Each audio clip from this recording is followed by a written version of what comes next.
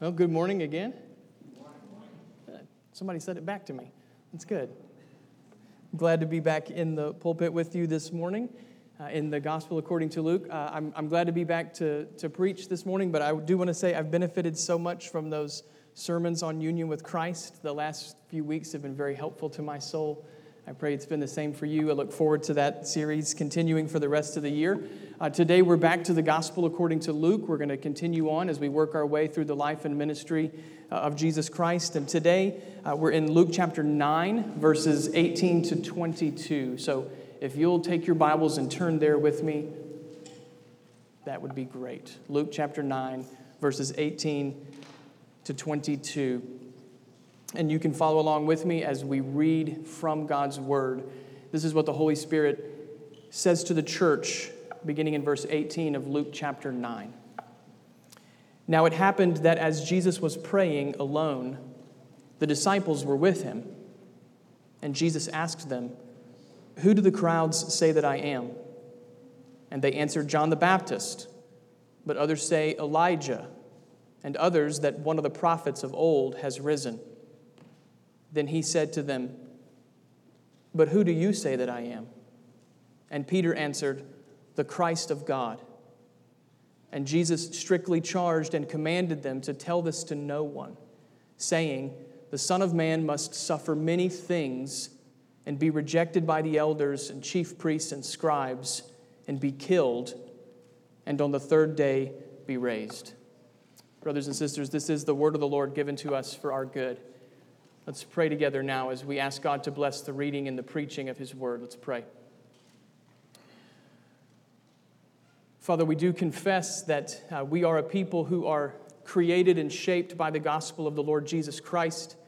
And so we ask, Lord, now as we consider this text that is so clearly related to our Lord and to His work, we ask for grace to hear with ears of faith, to believe, to repent of our sin, and to be filled with hope afresh, Father, for the everlasting life that you have promised to us in Jesus Christ.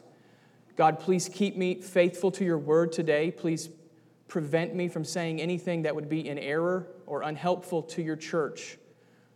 We remind ourselves, God, that we are shaped by the word of God. We're created by the word of God, and so we are accountable only to the word of God. So help me to be faithful today to the scriptures. Give your people discernment.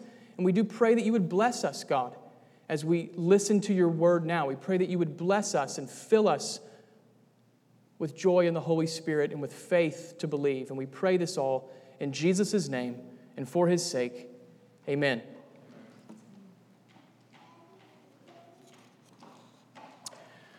What is the most urgent question facing the world today? That's a pretty loaded statement in 2020, isn't it? What's the most urgent question facing the world today? There are a number of options that you could choose from. You might say the most urgent question in our day has to do with public health. How do we live now in a pandemically aware world? Or you might say the most urgent question is social. How can we find peace when each week, it seems, brings new chaos and more heartbreaking controversy? Or you might say that the most urgent question is political. Who will win the election in November? Will human rights be upheld in places like Hong Kong? What will the Supreme Court rule on next? Health issues, social issues, political issues. There are so many things that feel urgent in 2020. There are so many things clamoring for our attention that it can be hard to single out just one thing. What is the most urgent question facing the world today? But friends, this is where we must remember that we face this question as Christians. That is our identity first and foremost. We are Christians before we are anything else. Let me say that again. We are Christians before we are anything else. And therefore, with the clarity of God's word to guide us, we can, in fact, identify the most urgent question facing the world today. We can identify what it is. It's the question that Jesus himself asks us in this passage. Verse 20, who do you say that I am? Friends, this is the question of questions. This is the sum of all reality. This is the starting point for all wisdom. This is where the road splits, and you either find life or you continue on the road to ruin. Who do you say that I am? Jesus asks. If you've been with us during our series in the Gospel of Luke, then you know that this question has been circulating for some time. You may remember back in chapter 5 when Jesus claimed to forgive sins, the religious leaders said, "Who is this?" Or you may remember back in chapter 8 when Jesus calmed the storm with only his words. The disciples wondered, "Who then is this that even the winds and the water obey his voice?" Or you may remember just a few verses ago, chapter 9, verse 9, when even wicked King Herod gets the question right. "Who is this about whom I hear such things?" Herod asked. You see, this is the question that Luke has been driving at for some time in his gospel, and that's because this is the most urgent question facing humanity in every age. Who do you say that I am? In fact, I'll argue that every other question can only be answered rightly after we first deal with the reality of Jesus. Do you want to know how to love your neighbor better? Then tell me who you believe Jesus to be. Do you want to find some stability and peace in the face of a troubled and dangerous world? What do you believe about Jesus? Do you want to know where to place your hope for life and liberty? Then answer me this: who is Jesus? Now, I want to be clear. I'm not trying to downplay other questions. I'm not trying to downplay other concerns. There are urgent things facing us in the world today. But again, I'll remind you, we face this world first and foremost as Christians. And that means God's Word is what must guide us. And with heart-searching clarity, God's Word time and time again brings the question of Jesus' identity to the fore. Who do you say that I am? Jesus asks.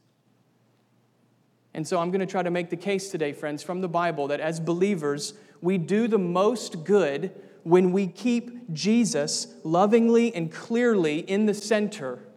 We do the most good when we lovingly and clearly keep Jesus in the center, both in how we live and in what we say to and before the world.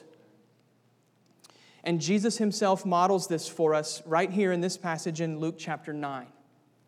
The last few chapters in Luke's gospel, you may remember, have been a whirlwind of activity, and that activity has highlighted Jesus' power and his authority, and the displays have been awesome to behold. Jesus heals the sick, he forgives sinners, he calms storms, he defeats an army of demons, he feeds a multitude, and he even raises the dead. One thing after another has been revealing to us the power of Jesus, and it's been awesome. And yet, when all the activity dies down and Jesus finally gets a quiet moment with his disciples, what is it that Jesus focuses on? Not the mystery of miracles, not the display of power, not the momentum of ministry, but this question: who do you say that I am? When everything slows down, this is what Jesus wants us to deal with. Who do you say that I am? So let's answer this question of questions, friends. And let's answer it from God's Word. Here in Luke 9, there are 3 points that give us the truth regarding Jesus. These points build on one another, so by the end, we will be able, on the basis of God's Word, to confidently declare who Jesus is and therefore do the most good to his followers. So, number 1, who is Jesus? He is, verse 20 tells us, the Christ of God. Jesus is the Christ of God. As we said a moment ago, this is the first quiet moment Jesus has had with his disciples in some time. The crowds have finally faded away, at least for a little while, and Jesus can focus in on the 12. And verse 18 tells us that Jesus brings out into the open the question that everyone has been asking. Notice verse 18. And Jesus asked them, who do the crowds say that I am? So, Jesus is aware of the popular interest in his ministry. But now it's Jesus' turn to ask the question, who do the crowds say that I am? And the disciples, you see in verse 19, give Jesus the rundown. And they answered, John the Baptist, but others say Elijah, and others that one of the prophets of old has risen. Now, you'll remember that King Herod, back in verse 9, gave the exact same speculation. Herod gave the same rundown to this question. And so the common theme here is that people take Jesus to be some kind of prophet, perhaps even the great and final prophet who would signal that the last days have come. That's what the crowds think about Jesus. They've seen his signs, they've heard his teaching, and the popular consensus is that Jesus is a mighty prophet. Now, on the one hand, that's a very respectful answer from the crowd. To identify Jesus as a prophet, even a great prophet, is to afford him a position of honor. It's to give him a place of prestige. They're saying that Jesus is more than even the Pharisees and the scribes and the teachers of the law. The crowd knows that Jesus is more than a teacher. So in that sense, this is a very respectful answer. The people hold Jesus in honor. But on the other hand, this answer is entirely insufficient, isn't it? Jesus has done things that no prophet could do. He calms storms with only his word. And he raises the dead by his own power. Do you remember that? He didn't pray and ask God to raise the dead. Jesus just raised the dead himself. No prophet could ever do such a thing. So the crowd's answer is respectful, but it's also inadequate. Respectful, but not enough. This is a small point, friends, but it's one that is worth noting. You can have a very high view of Jesus, you can have a very respectful opinion of Jesus, and you can still miss the point. He's more than a prophet. He's more than a mighty miracle worker. In fact, that's the direction Jesus takes it in verse 20. He moves from the crowds to the disciples. Look again, verse 20. Jesus asks them, "But who do you say that I am?" And Peter, acting as the spokesman for the group, he speaks up to make the good confession. Notice the stunning declaration that Peter makes. And Peter answered, "The Christ of God." Friends, this is the first time Jesus has been addressed with this title in Luke's gospel, at least by a human figure or by a character in the storyline. The angels declared Jesus to be the Christ in chapter 2, and Luke, as the narrator, told us that Jesus is the Christ, chapter 2, and the demons know that Jesus is the Christ, chapter 4. But this is the first time that one of Jesus' disciples addresses Jesus with this title. Jesus is the Christ, Peter confesses. Understand, friends, this is the bedrock confession of the church. The reason we're in this room is because of the truth that Peter gives voice to, that Jesus is the Christ. When we say that Jesus is the Christ, we are joining our voices with Peter's to declare that Jesus is the promised one. He is the King who will sit on David's throne. He is the deliverer whom God has raised up to redeem and save His people. When we say that Jesus is the Christ, we are confessing that He is both the key and the culmination of all that God has done and all that God will do in the world. You see, this confession stretches all the way back to the Old Testament, and it stretches all the way into eternity. For all eternity, what will we be declaring before God? That Jesus is the Christ. Holy, holy, holy is He. This is why we're here, because of what Peter gives voice to. He gives voice to the truth that both creates and upholds the church. We believe Jesus is the Christ of God. And friends, the days are coming when success as a church is going to be defined by whether or not we get that confession from the last generation to the next one. Will we hold firm to what Peter has declared, and will we confess it ourselves so that our children and those behind us and those yet to come will also know this truth that creates and upholds the church, that Jesus is the Christ? Brothers and sisters, this is a confession that can only be made by grace. Matthew's gospel makes this very clear when Jesus tells Peter, "Blessed are you, Simon, son of Jonah, for flesh and blood didn't reveal this to you, but your Father in heaven. This is a confession that can only be made by grace. This truth was revealed to Peter by the Heavenly Father. You see, you don't stumble into this truth, and you don't put the pieces together yourself and then make this exciting discovery. No, to believe that Jesus is the Christ, you must have that truth revealed to you by God. So not only is this the reason why we are here together this morning in this room, it's also true that we're in this room because God, by His grace, has given us eyes to see and believe and confess that this is the bedrock confession of the church, that Jesus is the Christ of God. It's a confession that can only be made by grace. And so note what this means for our life and ministry as a church. We want our children to make this confession. It's Father's Day. And the thing that I want my sons to confess the most is this, that Jesus is the Christ. We want our children to make this confession. We want our family members and our coworkers and neighbors and people around the world to know this truth. And that means we need, above all, for God to work by His grace. Do you see how dependent we are upon the grace of God for the life and ministry of the church? We need God to open people's eyes and see and believe this truth. Friends, do you pray regularly for God to do this? Do you pray regularly for God to open the eyes of our children and our neighbors and our friends? Do you pray for the miracle of grace that brings sinners to confess this same truth that Peter confesses, that Jesus is the Christ who redeems?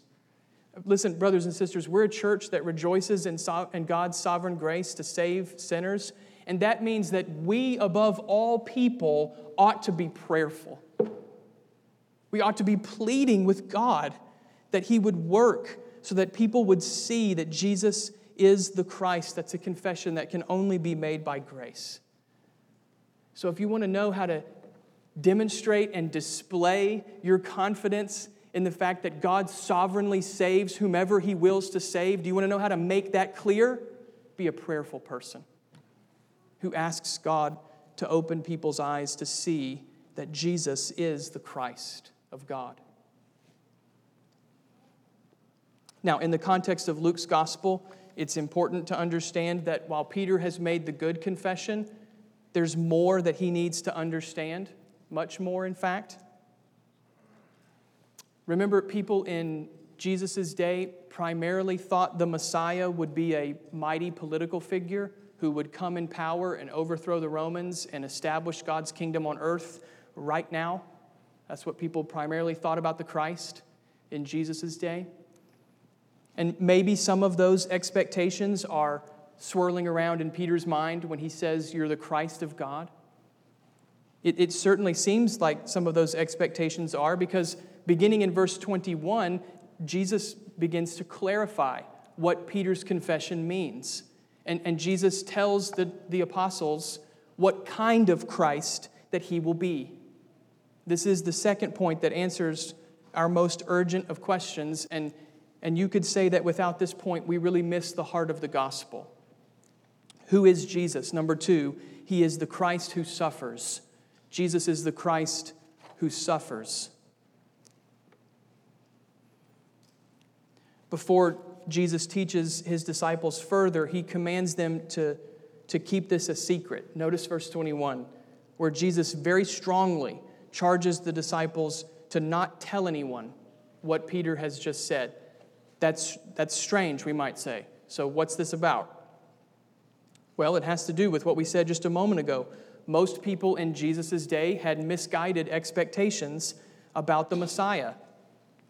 They thought primarily in earthly or political tones. And that's precisely the conclusion that Jesus wants His disciples to avoid. That's precisely where He wants them to not go. Instead of thinking about earthly power or political glory, the disciples must learn the very surprising lesson to think about the Christ through the lens of suffering. Suffering. So notice where Jesus goes, verse 22.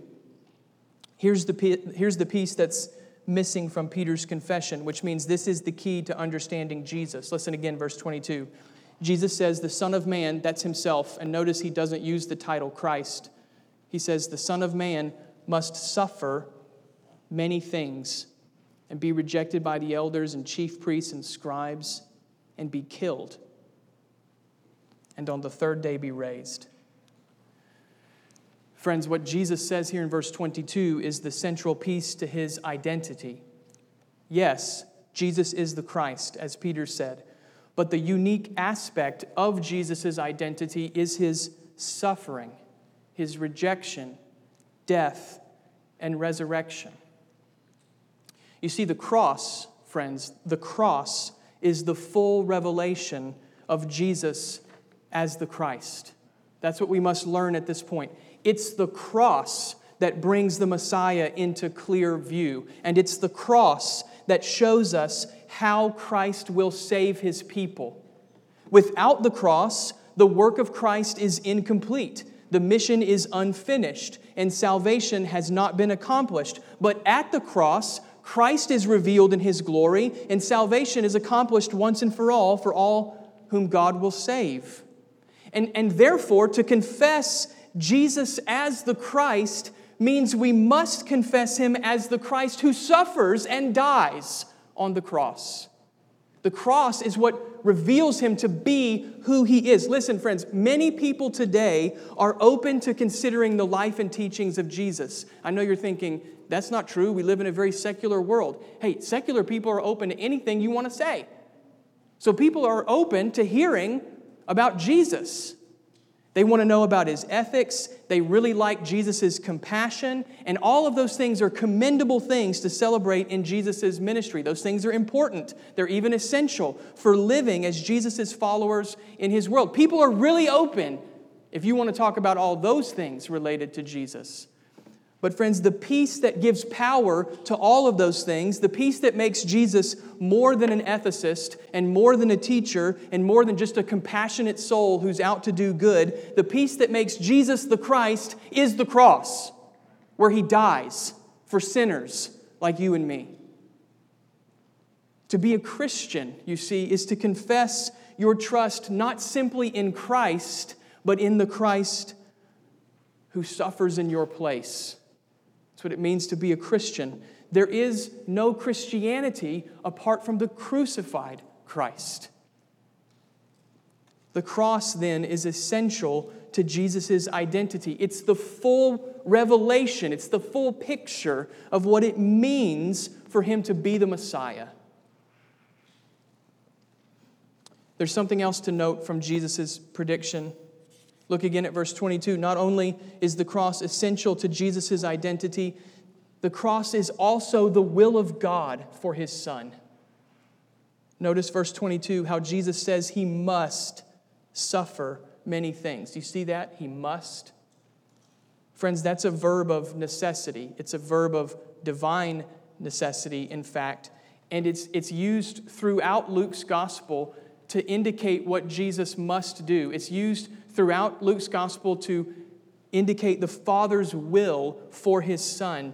Chapter 4, Jesus says he must preach the good news. Chapter 13, Jesus says he must go to Jerusalem where he will perish. Chapter 24, Jesus says he must fulfill all that was written in the law of Moses and the prophets and the Psalms. You see, Jesus' life moves according to the will of God.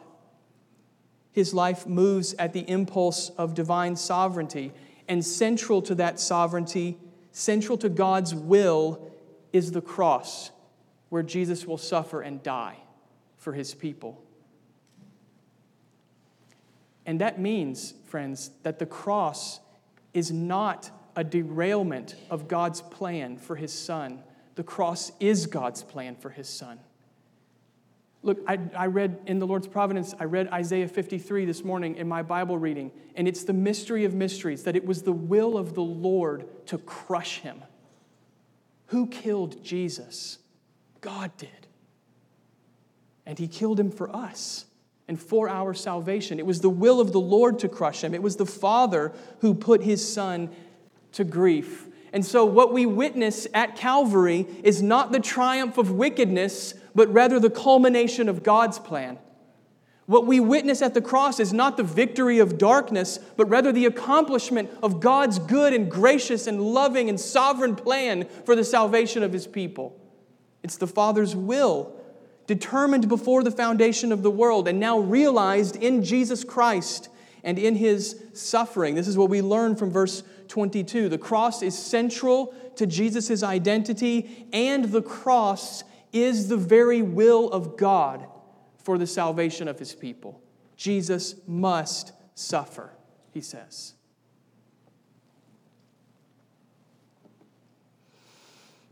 Friends, this centrality that we're meditating on here together has massive implications for how we should live our lives and pursue our ministry together. It has massive implications. So let me try to explain what I mean. What the world needs most right now, and every age, what the world needs most is to see the glory and the grace of Christ crucified. That's what the world needs to see most. And therefore, our calling is carried out most faithfully when we are known to be a gospel people. Look, it's just a good gauge. When people think of you, do what they think of you first and foremost as being is a Christian? The cross is central to Jesus' identity, and therefore the cross is central to our living as His people. That's the connection that I'm trying to make. We do the most good when we remain the most centered on Christ and Him crucified. And listen, friends, this is not an attempt to evade the sharp edges of life in this fallen world. This is not an attempt to prevent or to keep ourselves from having to say hard things. No, this is an example of how the Scriptures tell us to do the most good in the midst of a fallen world. So when I say we do the most good by keeping the cross central, I'm not trying to get around the hard stuff. I'm trying to get to it and help us see how we do the most good. So I'm going to give you an example. Think about the Apostle Paul and his model for ministry in the Corinthian church. Just to remind you, the Corinthian church was a mess, and that's putting it lightly. People were engaged in rivalry. They were showing partiality among members of the body. They were favoring the rich over the poor. There was sexual immorality of a kind that not even the pagans would tolerate, Paul says. People were getting drunk at the Lord's Supper. Brothers and sisters were arguing over various issues, and they were insisting on their own rights at the expense of other people's consciences. In short, the church at Corinth was a mess. It was a mess. So, what was the Apostle Paul's model for ministry in this mess of a church? Well, he actually tells us, Paul tells us, 1 Corinthians chapter 2, he says, I determined to know nothing among you except Jesus Christ and Him crucified. Notice, friends, Paul didn't say, I determined to know Jesus Christ, period. He said, I determined to know Jesus Christ and Him crucified. You see, it was the cross that stood at the center of Paul's ministry in this mess of a church. And from the perspective of the cross, from the perspective of Jesus' suffering for His people, Paul was able to do the most good in the Corinthian church. Again, think about it. In light of the cross, Paul called people to repent of their partiality. If each of us is a sinner saved only by the blood of Christ, then there can be no inherent superiority from me towards you or from us towards them. To insist upon that would be to demean the blood of Christ that saves all who trust in Him. In light of the cross, Paul also called the church to repent of rivalry. If only Christ can save, then there's no reason to prioritize my gifts over your gifts or His calling over her calling, because none of us is able to save. Only Christ can save. All that matters is Christ. So let each person serve as God calls him to serve and be content. And in light of the cross, Paul also called the church to surrender their rights. Surrender their rights in service to their brothers and sisters. If Jesus did not consider equality with God a thing to be grasped, but made himself nothing at the cross, then you and I also ought to lay down our rights, our preferences, our freedoms in the Lord in order to better serve others, even those whose consciences might be shaped differently than mine. Do you see what Paul did? He said, I determined to know nothing except Jesus Christ and Him crucified. And then in the light of that cross, he spoke directly to the trouble. He spoke directly to the mess. He wasn't trying to get around the hard things. He was speaking to them through the gospel. Brothers and sisters, what I'm urging us to see and recover is the centrality of Christ crucified, raised up, sacrificed on behalf of His people. See that reality of Christ and Him crucified and recover it for the life and ministry of the church. Again, I want you to see that this is coming from Jesus Himself. Jesus provides us this emphasis. Verse 20, Peter confesses Jesus is the Christ. And then verse 22, the very first thing Jesus does is teach His disciples about the necessity of His suffering. The cross is essential to Jesus' identity because it's only through the cross that salvation is accomplished. And the cross is the expression of God's will because it's only through the cross that Scripture is fulfilled. And therefore, friends, we must be a people who are centered on the cross and shaped by the cross. Now, we're going to reflect on this more next week when Jesus calls His disciples to take up the cross and follow Him. So we're going to think more about how the cross ought to shape our lives as Christians. But for now, let's consider the third point in this passage that completes the picture of Jesus' identity. Who is Jesus? Number 3. He is the Christ who suffers and rises again. Jesus is the Christ who suffers and rises again. In verse 22, Jesus tells His disciples that He must suffer many things, and then Jesus adds 3 specific experiences. You notice them there in your Bible. He must be rejected by the Jewish religious leaders. He must be killed at the cross. But then note the final piece. He must be raised on the 3rd day. So, the resurrection, friends, is already in view. Jesus knows He must suffer. The cross is essential to His mission.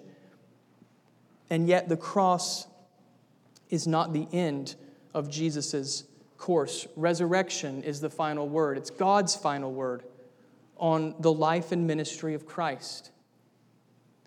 Friends, it's this final piece, the resurrection, that completes the picture of Jesus' identity. He must suffer and die. He must suffer and die. But the reward of Jesus' suffering is glory. The outcome of Jesus' death is actually life. Both life for Himself and life for those who are united to Him by faith. So, as difficult as Jesus' mission will be, He can embrace the cross with absolute willingness and even with joy, because Jesus knows that the Father's will for Him is glory in the end. So just as before, friends, this truth ought to shape our view of the Christian life.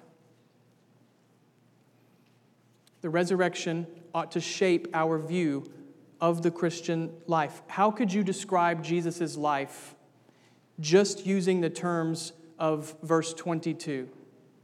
You could describe it like this. It was suffering now in order to receive glory then. It was suffering in the present, but infused with confidence that there was glory to come. Suffering now, glory to come.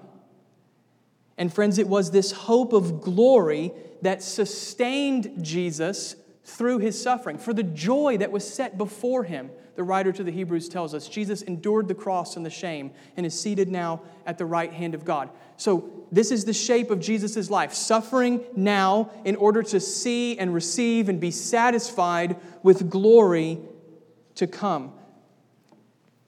And what I want you to see is that same shape here is meant to define our lives as Jesus' followers. The shape of the gospel, the shape of the cross now forms our lives and how we think about our life in the world. It's suffering now, endured by faith, in the hope of glory to come. Understand, friends, the gospel both saves us and shapes us to live in a certain way. It saves us. We're saved because Jesus, the man of sorrows, suffered in our place, shed his blood for our sins, and rose again on the third day. We're saved by the gospel, and at the same time, we are shaped by the gospel so that we see life through the lens of Jesus' cross. We live today by faith, trusting that the sufferings of this present life are not to be compared with the glory that is to come. How do we know that there's glory to come? Because the Christ suffered many things, including rejection and death, only to rise again on the third day. Do you see the shape here, brothers and sisters? This is where we find the strength to walk by faith in today's trials.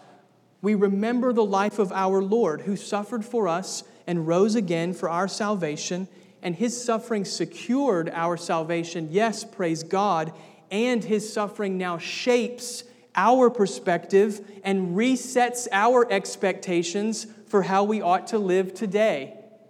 It's suffering now by faith in the hope of glory to come. So as we continue to walk by faith in the midst of a fallen world, and as we're plagued by sorrows within and hardships without, what this passage is calling us to do is have the cross, rather than this world, shape our perspective on life. It's not glory now and then more glory later. Suffering now, endured by faith, for the glory that is to come. That's the shape of life in and through the gospel. Christ suffered and then entered his glory through resurrection, and armed with that confidence, we too can suffer by faith, trusting that our glory is secure with the risen Christ. And so if I had to sum all of that up with just one exhortation to you here at the end, the exhortation would be this: don't lose heart, brothers and sisters. Don't lose heart. Don't fall for the trap of living only with the perspective of the present. Plead with God every day to shape your view of life through Jesus' cross and resurrection. The Christ must suffer, but he suffers in order to rise again for our salvation and also for our confidence as we live today. I want to close this morning by going back to the urgency of Jesus' question. Look again one more time, verse 18. Jesus first asked the disciples who the crowds said that he was. Then Jesus pressed deeper, verse 20. Who do you say that I am? Jesus asks. You see it? First the crowds, verse 18. Then you, verse 20. Friends, that's the urgency of this question. It's not just what other people say. It's not just what other people say. It's what you say. Jesus here is calling all of us to come to grips with who he is, to confess by faith and believe that he is the Christ who suffers for his people and rises again for their salvation. Friends, is that the confession of your life this morning? Is that the confession of your life? Do you believe that Jesus is the Christ? That he suffered and died on the cross in the place of sinners like us, and that he rose again on the third day for the salvation of his church? Not do other people believe that. Not do other Christians believe that. Not do mom and dad believe that. Do you believe that? Who do you say that I am? Do you believe this gospel truth? I pray that you do. In a world swirling with questions, I pray the Holy Spirit would give us eyes to see that this question is the question. Who do you say that Jesus is? So trust Him, friends. Trust Him, and you will find that salvation and glory are richly provided in Jesus Christ for all who believe. For all who believe. So won't you believe? Amen. Let's pray. Father, help us by your grace to be people who are shaped by the cross. We are saved by the cross of Christ. Father, praise God. And we ask also for the grace to be shaped by the cross so that our lives will bear the testimony of Christ, both in what we say and in how we live. Father, help us to return to the centrality of Christ and Him crucified. Father, please keep us focused on what is the main thing, both in our own lives and in our church, and remind us, Father, that this is how we do the most good to the world, is by upholding Jesus Christ and Him crucified. We pray in His name and for His glory. Amen.